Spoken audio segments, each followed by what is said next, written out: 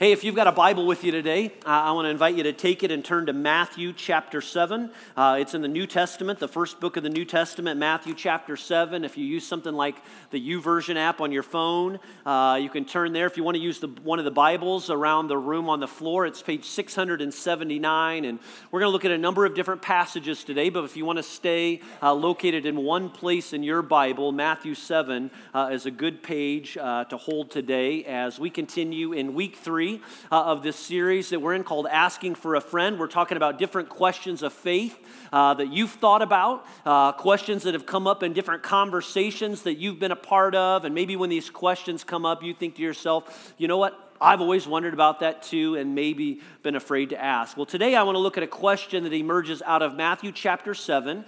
These are some well-known words by Jesus. In fact, if you walk up to the average person on the street today and ask them to recall one verse from the Bible, even if they know little to nothing about the Bible, chances are many will quote some variation of these words. Again, Matthew chapter 7, verse 1, here's what Jesus says. He says, "Do not judge, or you too will be judged." Now, ironically, this verse, which many people love to quote, is one of the most misunderstood and misapplied scriptures in all of the Bible, and yet so many will use this verse to silence anyone who has anything negative to say about sin, or dare you say anything alternative about something like adultery or abortion or homosexuality, gossip or slander. You can be sure that someone will remind you that Jesus said, "Do not judge, or you too will be judged." And so why are these, here's a question I think we need to start with right away. Why are these words so well known? All right, why do so many people, even those that have had nothing ever to do with the church, so familiar with these words? I think there are a couple of reasons. The first one that I would point to is just say this: it's my fault, and it's your fault. It's our church, all churches. I mean, as Christians, I've not always done the best job at representing Jesus. We haven't done the best job of representing Jesus.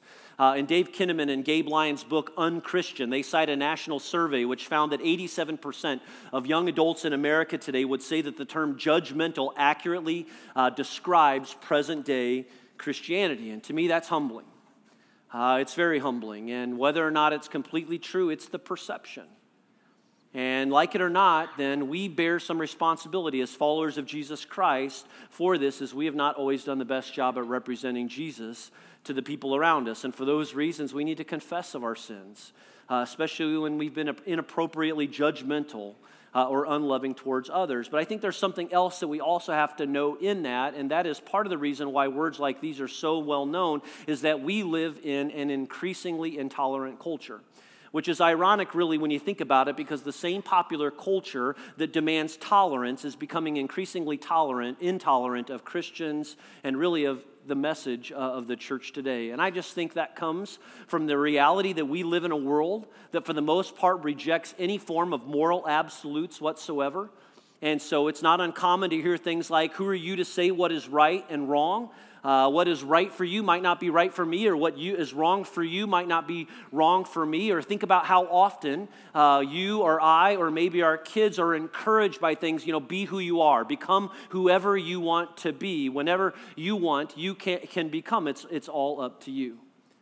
In fact, I think the late Professor Alan Bloom, almost prophetically in his book, The Closing of the American Mind, said it well. He said, "There is no enemy other than the man who is not open to everything."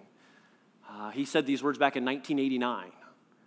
I think he had some sort of idea. I think he saw some things that were coming. And so I just tell you all that to say, is it any wonder then that these words of Jesus in Matthew 7 are so well known and yet, as we're going to see today, also misunderstood? And so we've got to ask the question then, what did Jesus mean by these words? Like, how do we really get to the heart of what he intended for us and what it means for us today as followers of Jesus? Let me start out by pointing, let me start by pointing out what I don't believe Jesus meant by these words, like what he didn't mean by these words. Like, I just say Jesus wasn't against moral discernment. You can't make that argument. He wasn't saying that it's wrong to think critically, to discern right from wrong, good from evil, sin from righteousness. And I know at the same time that Jesus wasn't asking us in any way as Christians to go undercover.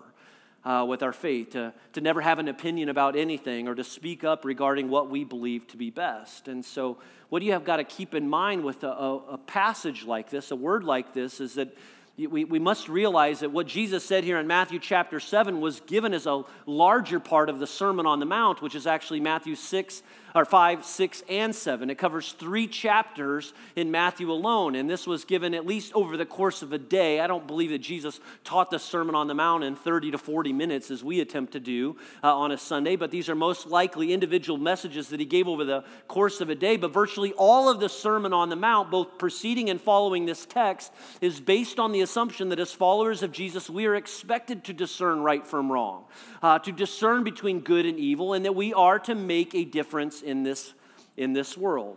Like Jesus said this in the Sermon on the Mount, Matthew chapter 5, verses 13 and 14, he says, "You are the salt of the earth." He goes on to say, "You are the light of the world. A city on a hill or a town on a hill can't be hidden." He continues in Matthew 5, verse 17, especially regarding God's law, which can be found in the Old Testament, and continuing on with Jesus in the New Testament. Jesus said this, he says, "Do not think that I've come to abolish the law or the prophets. I have not come to abolish them, but to fulfill them." And if you continue reading Matthew chapter 5 and 6, you'll find that Jesus had a lot to say about things like hatred and sexual sin and divorce and the way that we treat others. Carry on to Matthew chapter 7, verses 13 and 14, as Jesus was speaking about eternity with God and what we should keep in mind about this. It was Jesus that said, "Enter through the narrow gate. For wide is the gate and broad is the road that leads to destruction, and many enter through it, but small is the gate and narrow the road that leads to life, and only a few find it." And so as you scan these words, even for yourself, you'll discover that Jesus says, that we are, as a church and as Christians, to be different than this world and to pursue righteousness and to avoid being like hypocrites. And again, all of these are found within the same context of don't judge, or you too will be judged. Look at some other places where Jesus said similar words about sin and confrontation and judgment. John chapter 7, verse 24, it was Jesus that said, "Stop judging by mere appearances, but instead judge correctly." Over in Matthew chapter 18, verse 15, in regards to Christians confronting one another, holding each other accountable, it was Jesus that said, "If your brother or sister sins, go and point out their fault, just between the two of you. If they listen to you, you have won them over, but if they will not listen, take one or two others along, so that every matter may be established by the testimony of 2 to 3 witnesses. If they still refuse to listen, tell it to the church. And if they refuse to listen even to the church, treat them as you would a pagan or a tax collector." Let me just show you a few other examples in the New Testament. It was the Apostle Paul in Romans chapter 16 that said, "I urge you, brothers and sisters, to watch out for those who cause divisions and put obstacles in your way that are contrary to the teaching you have learned. Keep away from them, for such people are not serving our Lord Christ, but their own appetites. By smooth talk and flattery, they deceive the minds of naive people. Everyone has heard about your obedience, so I rejoice," Paul says, "because of you, but I want you to be wise about what is good and innocent about what is evil." In 1 Corinthians chapter 5, we'll look at this verse again in just a moment. The Apostle Paul heard about some sexual sin that had entered the church in Corinth. And so he writes to them with some instructions. And he wrote saying, "For my part, even though I am not physically present, I am with you in spirit. As one who is present with you in this way," he says, "I have already passed judgment in the name of our Lord Jesus as the one who has been doing this." He goes on in Titus chapter 3 to address those who are creating trouble in the church, those who are being creating division, trying to rip the church apart. He says, "Warn a divisive person once, and then warn them a second time. After that, have nothing to do with them. You may be sure that such people are warped and sinful. They are self-condemned." And then finally, in regards to false teaching, all right, and there's plenty of evidence where Paul says you got to look out. Jesus said you got to look out for false teachers. Paul says, as we have already said, so now I say again, if anybody is preaching to you a gospel other than what you accepted, let them be under God's curse. Looks to me kind of stands face to face or in opposition, to what Jesus said. But the reality is this: from Genesis 1 to Revelation 22, God issues one command about sin and obedience after another. See, God despises sin. And Jesus too. And I just wanted you to see a handful of examples where Jesus and others make a clear distinction between sin and righteousness and good and evil. And things like repentance and confession and forgiveness are clearly represented all through Scripture. And so when Jesus said, do not judge, he was not lowering the bar on sin and the seriousness of sin in our world and in our lives. He wasn't commanding us to not exercise moral judgment or to even keep quiet on matters influencing our culture today. But the question that we've got to wrestle with is, what are we to make of Jesus' words? Like, what does he have for us here? What does this mean even in 2018? Well, again, it's important for us to realize that Jesus shared these words in Matthew 7 in the midst of his most famous Sermon on the Mount. And with these key messages, Jesus was actually painting a picture for us of God's ideal kingdom here on this earth. A kingdom where God is judge. Jesus is king, and we as Christians, well, we are citizens of this kingdom. And we have a very specific role to play. And it's a picture of heaven, really, when you look at it, of heaven on earth and what can happen when we love the Lord our God with all of our heart. And we love our neighbors as ourselves each and every day. So here's what I want to do with our remaining time. I want to dig in a little bit deeper for a few minutes, not only with this one verse in Matthew, but we've also got to look at the verses that are following because they make up a big part of what I think Jesus is getting at for us here in Matthew 7. So Matthew chapter 7 again, let's start in verse 1. Let me read through verse 5 for you. Jesus said, do not judge, or you too will be judged. For in the same way you judge others, you will be judged, and with the measure you use, it will be measured to you. He says, why do you look at the speck of sawdust in your brother's eye and pay no attention to the plank in your own eye? How can you say to your brother, let me take the speck out of your eye, when all the time there's a plank in your own eye? You hypocrite. First take the plank out of your own eye, and then you will see clearly to remove the speck from your brother's eye. Now, right away, I want to just call your attention. The word judge here comes from the Greek word krino. All right? And it means to evaluate or to analyze. And it's a tricky word to understand in that it can be used in at least a couple of different ways in the New Testament. First of all, it can be used as a way of discerning between good and bad, all right? Between good and evil. It's this level of moral discernment that I've already made reference to. But secondly, it can also be used to describe the role a judge plays in issuing a verdict or a punishment on someone else. And as we've already seen, Jesus rendered strong judgment of others. Take his disciples, for example. I mean, he on more than one occasion called them out for their wrong ways. And if you look at his life too, if you study his life day to day, there were all sorts of different encounters that he had with men and women that he barely knew, where he distinguished for them the difference between right and wrong. And so here's what I want to just say right up front. I don't think that moral discernment is what Jesus is getting at here for us and forbidding in Matthew chapter 7, verse 1, but rather judgment as condemnation. And what he is prohibiting is this judgment as condemnation. And here's what I mean. He's warning people like you and me from taking on the position of God and condemning someone else.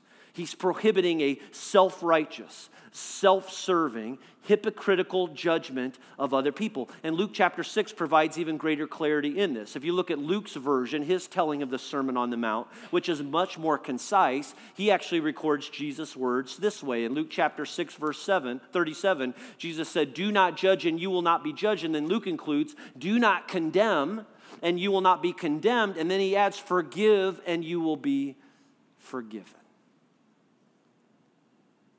And so I think ultimately what we've got to consider today, again, is what did Jesus have in mind for us as followers of Christ when he said, do not judge or you will be judged? And when we read it in its context, I think there are a few takeaways for us. If you're taking notes, the first one that I'd call out is just say this. I think Jesus is saying, hey, you need to let God be God. You need to let my Father play the role of the God of all of this earth. God has a part to play. You and I have a part to play. And at no time is it yours or my responsibility to condemn others. That is to make a judgment on the personal worth or eternal condition of someone else. We don't get to play that part. But gratefully, thankfully, God will be the judge. He will be the judge for how each person has spent their life here on this earth. And as Jerry talked about last week, he alone, God alone, will determine the eternal destiny of every person. See, when we judge, when we take on this role of judge as the one who condemns, we're declaring that a person has no worth, that they have no value, that they don't matter to God. And the problem so often with our judging is that it reflects even our own ignorance about our own sinfulness. And so if verse 1 is the prohibition, verse 2 is a continued warning. Verse 2, he says, for in the same way you judge others, you will be judged. And with the measure you use, it will be measured to you. And so Jesus is saying the same thing with two words now, this word judge and this word measure. He knows that Jesus knows that no human can live up to the standards of God on their own, that no level of good from your life or my life can make us better in the eyes of God, that it's Christ in our lives that makes all the difference. It's Jesus Christ in us that changes. It changes everything. And that's the beautiful thing about what Jesus accomplished for us and for this world on the cross, that there is no sin too great. There is no life so lost that Jesus can rescue anyone. He can redeem any person in this world. And so Jesus warns us. He warns us people to stay out of the condemning business. All right? We are not to judge and condemn. God will judge, and one day he will judge every person on this earth according to whether or not they trusted Jesus Christ with their salvation. And so in the meantime, our part is to live and to agree with God that every person you ever meet or come in contact was worth Jesus dying for. That indeed he is like the shepherd who leaves the 99 sheep behind to go find and discover the one lost sheep. Every life matters to God and matters to Jesus Christ. And so it should at the same time for us as well. Should matter to us too. Something else we learn from these words from Jesus, especially for those of us who want to follow him, is this. It's to be aware of the sin in your life. I think that's another takeaway from this passage. To be aware of your own personal sin and don't tolerate it.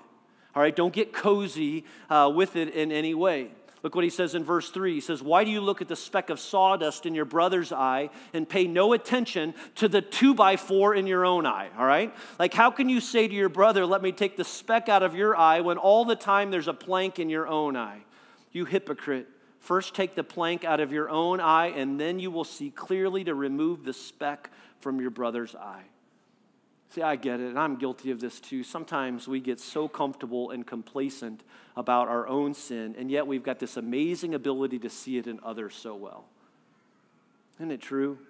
Or we excuse certain behaviors, or we'll categorize sin. We'll call some greater and some lesser than others. Look at it like this. I imagine standing on the street in the heart of New York City. All right, and as you stand on the street in the heart of New York City and you look all around you, there's buildings of all shapes and sizes, and some of them literally touch the clouds at times. And so we have that perspective of measuring the greater and the lesser. But imagine that same view, only this time from the perspective of 35,000 feet. You're in a plane and you're looking down on the city of New York. From that perspective, you don't distinguish between the buildings, between their sizes and their shapes. And I think there are so many times that we do the same with sin. We'll look at them from our own human perspective and we'll judge these as greater and these as lesser, when in reality, from God's perspective, it's all sin. It's all sin in God's eyes. And so Jesus warns us from becoming so focused on the sin of others that we might not even consider our own, or maybe more easily let ourselves off the hook. And he calls out, he uses the word hypocrisy. He warns us from becoming hypocrites, because when we live hypocritical lives, instead of people being drawn to our faith or being drawn to our Savior, they can actually be pushed away. I mean, we see this played out in so many different ways. I think about how it gets played out in families, or have you ever seen this as parents?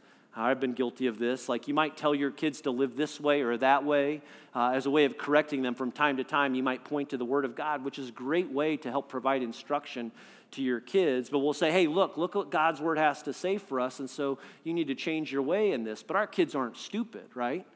And so we might say one thing, but if they see areas in our life that we're unwilling to address, or we continue in without ever acknowledging our fault, well, I'm just fearful that at times we might do more harm to our kids in their faith by never acknowledging our own sin, our own mistakes. And so you could say that Jesus is challenging us really to make looking into a mirror every day a discipline, just a part of a discipline in your life and in my life, because doing so has the potential to make you more aware of your own sin and produce humility in us, And if you do this, and if you make looking into the mirror a regular part, a regular habit for you, and if in any way you're saying, well, I'm not seeing anything, I got this all figured out, well, either you might need a new mirror, right? Or you might want to make sure you've got some people in your life who love you enough to encourage you and support you, but also love you enough to correct you. And I think part of that personal reflection for us that we can find other examples in Scripture, we might do well to ask questions of ourselves like these, like, am I humble? Is God producing humility in me? Do I regularly confess my sin to others and before God? Or maybe ask yourself, is the way I see others coming out of a deep love for Jesus? Or am I finding victory over anything in my life? Or maybe do I have a story of God's grace at work in me, and, well, do I believe that what he's done in me that he might be able to accomplish in somebody else? Because as Paul says in Romans 3:23, we've all sinned. We've all fallen short of the glory of God. And we all need Jesus because it's only Jesus that can save us from our sin. Only Jesus, only the Holy Spirit can help us grow in our walk with the Lord each day. And the more we stay humble, the more and more we realize that we need Jesus. And the more we're able to extend grace and love as we realize we have received that same grace and love. And so here's what we've established so far. Jesus says, don't judge, don't condemn. Again, it's his way of saying, let God do his part. But don't overlook or get comfortable with the sin in your life either, but confess your sins and make it a daily effort to live a holy life. And as we do these things, right, as we keep these things in check, as we stay humble and really seek to live for the Lord, here's what we can do for one another as Christians and as a church. The third takeaway is this, that we can encourage and help one another overcome sin in love. In fact, we have a responsibility in doing just this. Again, Matthew 18, verse 15. Jesus said, if your brother or sister sins, go and point out their fault just between the two of you. If they listen to you, you have won them over. But if they will not listen, take one or two others along so that every matter may be established by the testimony of 2 or 3 witnesses. So see, here's the part that we can play for one another. As we're walking in Christ, as we're staying humble, as we're looking in the mirror and even reflecting on our own lives, we have an opportunity and really a responsibility to encourage one another and pray for each other and hold each other accountable.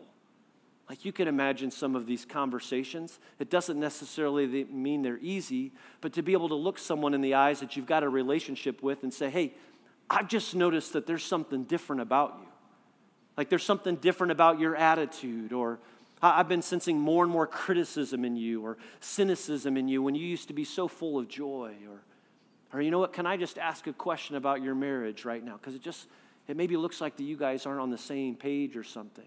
Sure, a relationship must exist. There's got to be trust and effort in a relationship like that, but there's got to be humility, and we should pray in going into those kinds of relationships. But part of the responsibility that we have as followers of Christ and as a church is to confront one another in love. And we can hold each other accountable so that we can grow.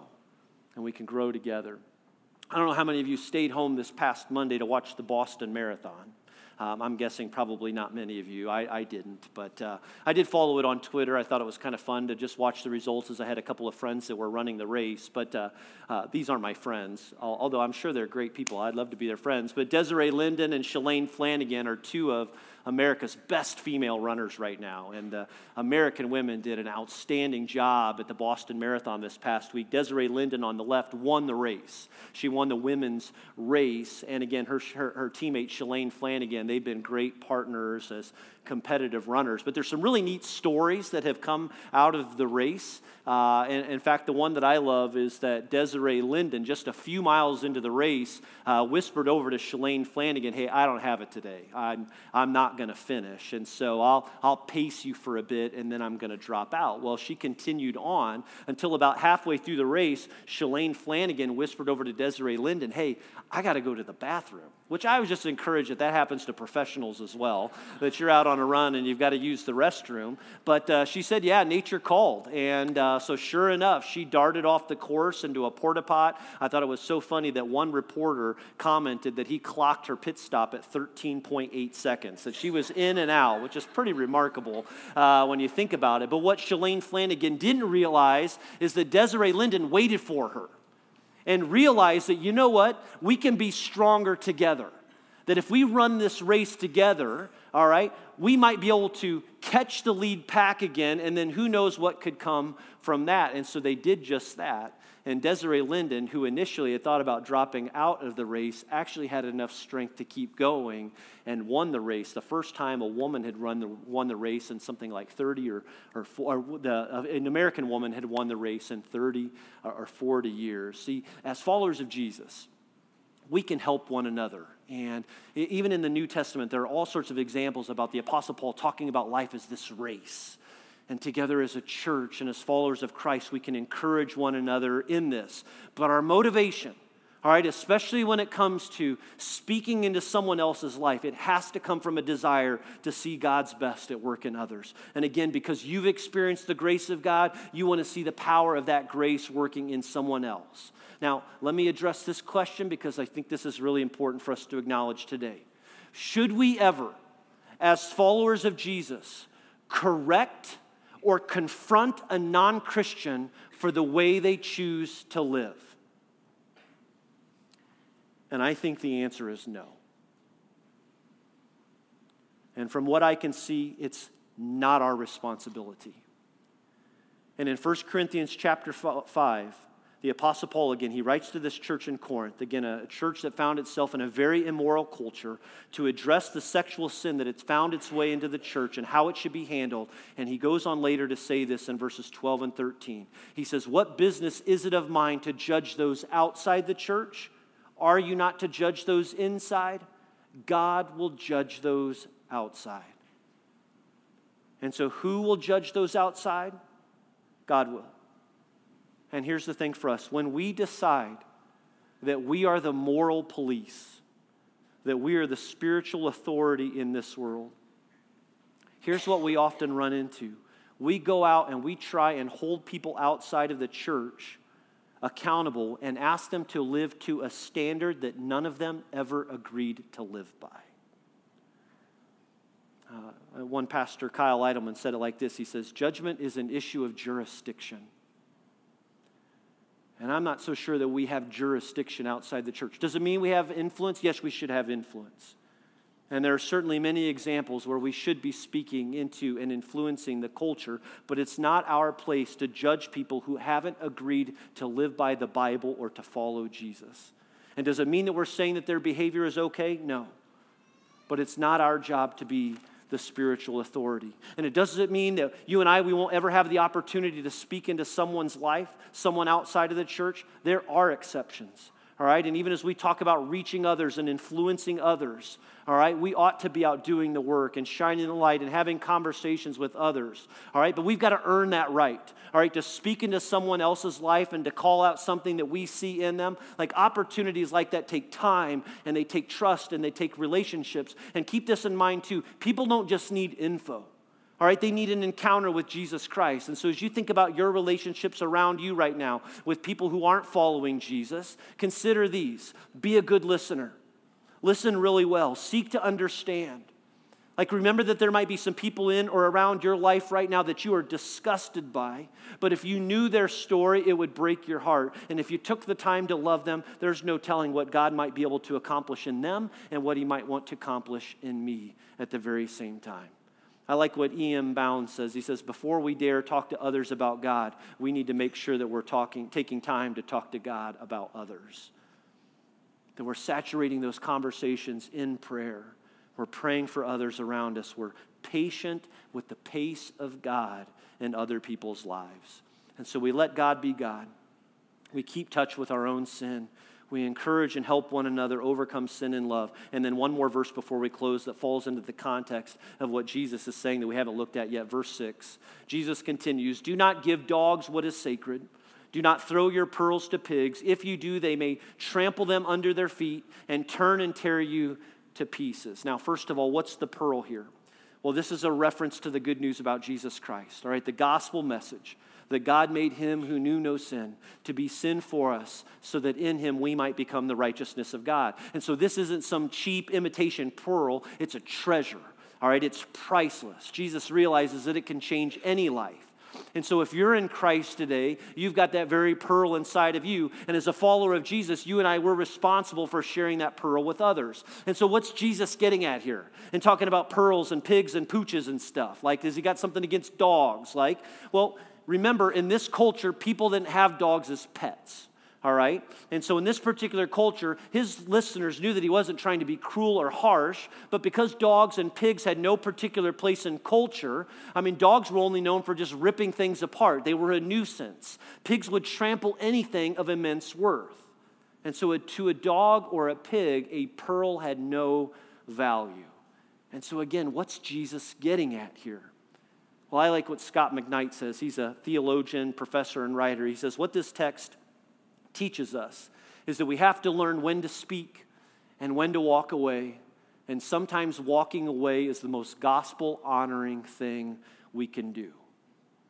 Like, the answer isn't always, well, you know what, I'll go post something on social media. But it's to walk away, to be quiet, to be a person of peace and love. And so he recognizes that living in the world is a challenge. Jesus recognizes that living in the world is a challenge. We're going to meet resistance. Following Jesus isn't going to be easy, especially when our culture says we are judgmental. And there have been way too many occasions where this is true. And I've judged and we've judged. But as McKnight explains, the truth is much of the uproar about Christians being judgmental never gets beyond the simple observation that as Christians, because we turn to the Bible and seek to practice it, think certain things are right and wrong, good and evil, wise and unwise. And while we may be called judgmental, what is really being demonstrated at times is an intolerance for another way of seeing things. And let's not forget that this is a spiritual battle either. And the enemy isn't other people. The enemy is the evil one, who has blinded the eyes of many from understanding the good news about Jesus. And so no matter how difficult it may be, no matter what others may say about us, it doesn't change the part that we have as followers of Jesus. The last thing is that we represent Jesus to this world. You and I, to your friends, to your family, to your classmates, to the people that you work with, to your neighbors. We represent, as followers of Jesus, we represent Jesus to this world. We're citizens of heaven, and that's not a small task. And perhaps the best example for how to live out the words of Matthew chapter 7 can be demonstrated in what we read about Jesus at the end of John chapter 7 and the beginning of John 8. And I just want to read that for you as we close here this morning and just pray and ask the Lord to maybe give us a picture of what it looks like for me, what it looks like for you to be Jesus, to represent Jesus to the people that we come in contact with each day. Here's what John records. Then each went to his own home, but Jesus went to the Mount of Olives, and at dawn he appeared again in the temple courts where all the people gathered around him, and he sat down to teach. The teachers of the law and the Pharisees brought in a woman caught in adultery, and they made her stand before the group and said to Jesus, "Teacher, this woman was caught in the act of adultery. In the law, Moses commanded us to stone such women. Now, what do you say?" They were using this question as a trap in order to have a basis for accusing him. But Jesus bent down and started to write on the ground with his finger. And when they kept on questioning him, he straightened up and said to them, "If any one of you is without sin, let him be the first to throw a stone at her." And again he stooped down and wrote on the ground. At this, those who heard began to go away one at a time, the older ones first, until, get this, until only Jesus was left, with the woman still standing there. And Jesus straightened up and asked her, "Woman, where are they? Has no one condemned you?" "No one, sir," she said. "Then neither do I condemn you." Jesus declared, "Go now and leave your life of sin." And it was John that said that Jesus will come full of grace and truth. And the question that we got to wrestle with is, what does it mean in this world today to be full of grace and truth, to model and represent Jesus every day to the people that we come in contact with, to give all glory and attention to him, to tell the story of what he's doing in my life and in our lives, and to pray for people, and to shine light into dark places, all right? And to call out hatred when you see it, and things like sexism and racism, and to say there's no place for this in the church and in our world and in the culture that we find ourselves in today, and to be people of truth, but again, of grace all at the same time, and to have accountability around us to make sure that we're never becoming judgmental in a way that we were never intended to be. And even as we look at that story today, for some of you, and I'm just thinking of some of you that maybe you find yourself here today and you think you got nowhere else to turn. No one in your corner right now. Not sure how to deal with your past or your present.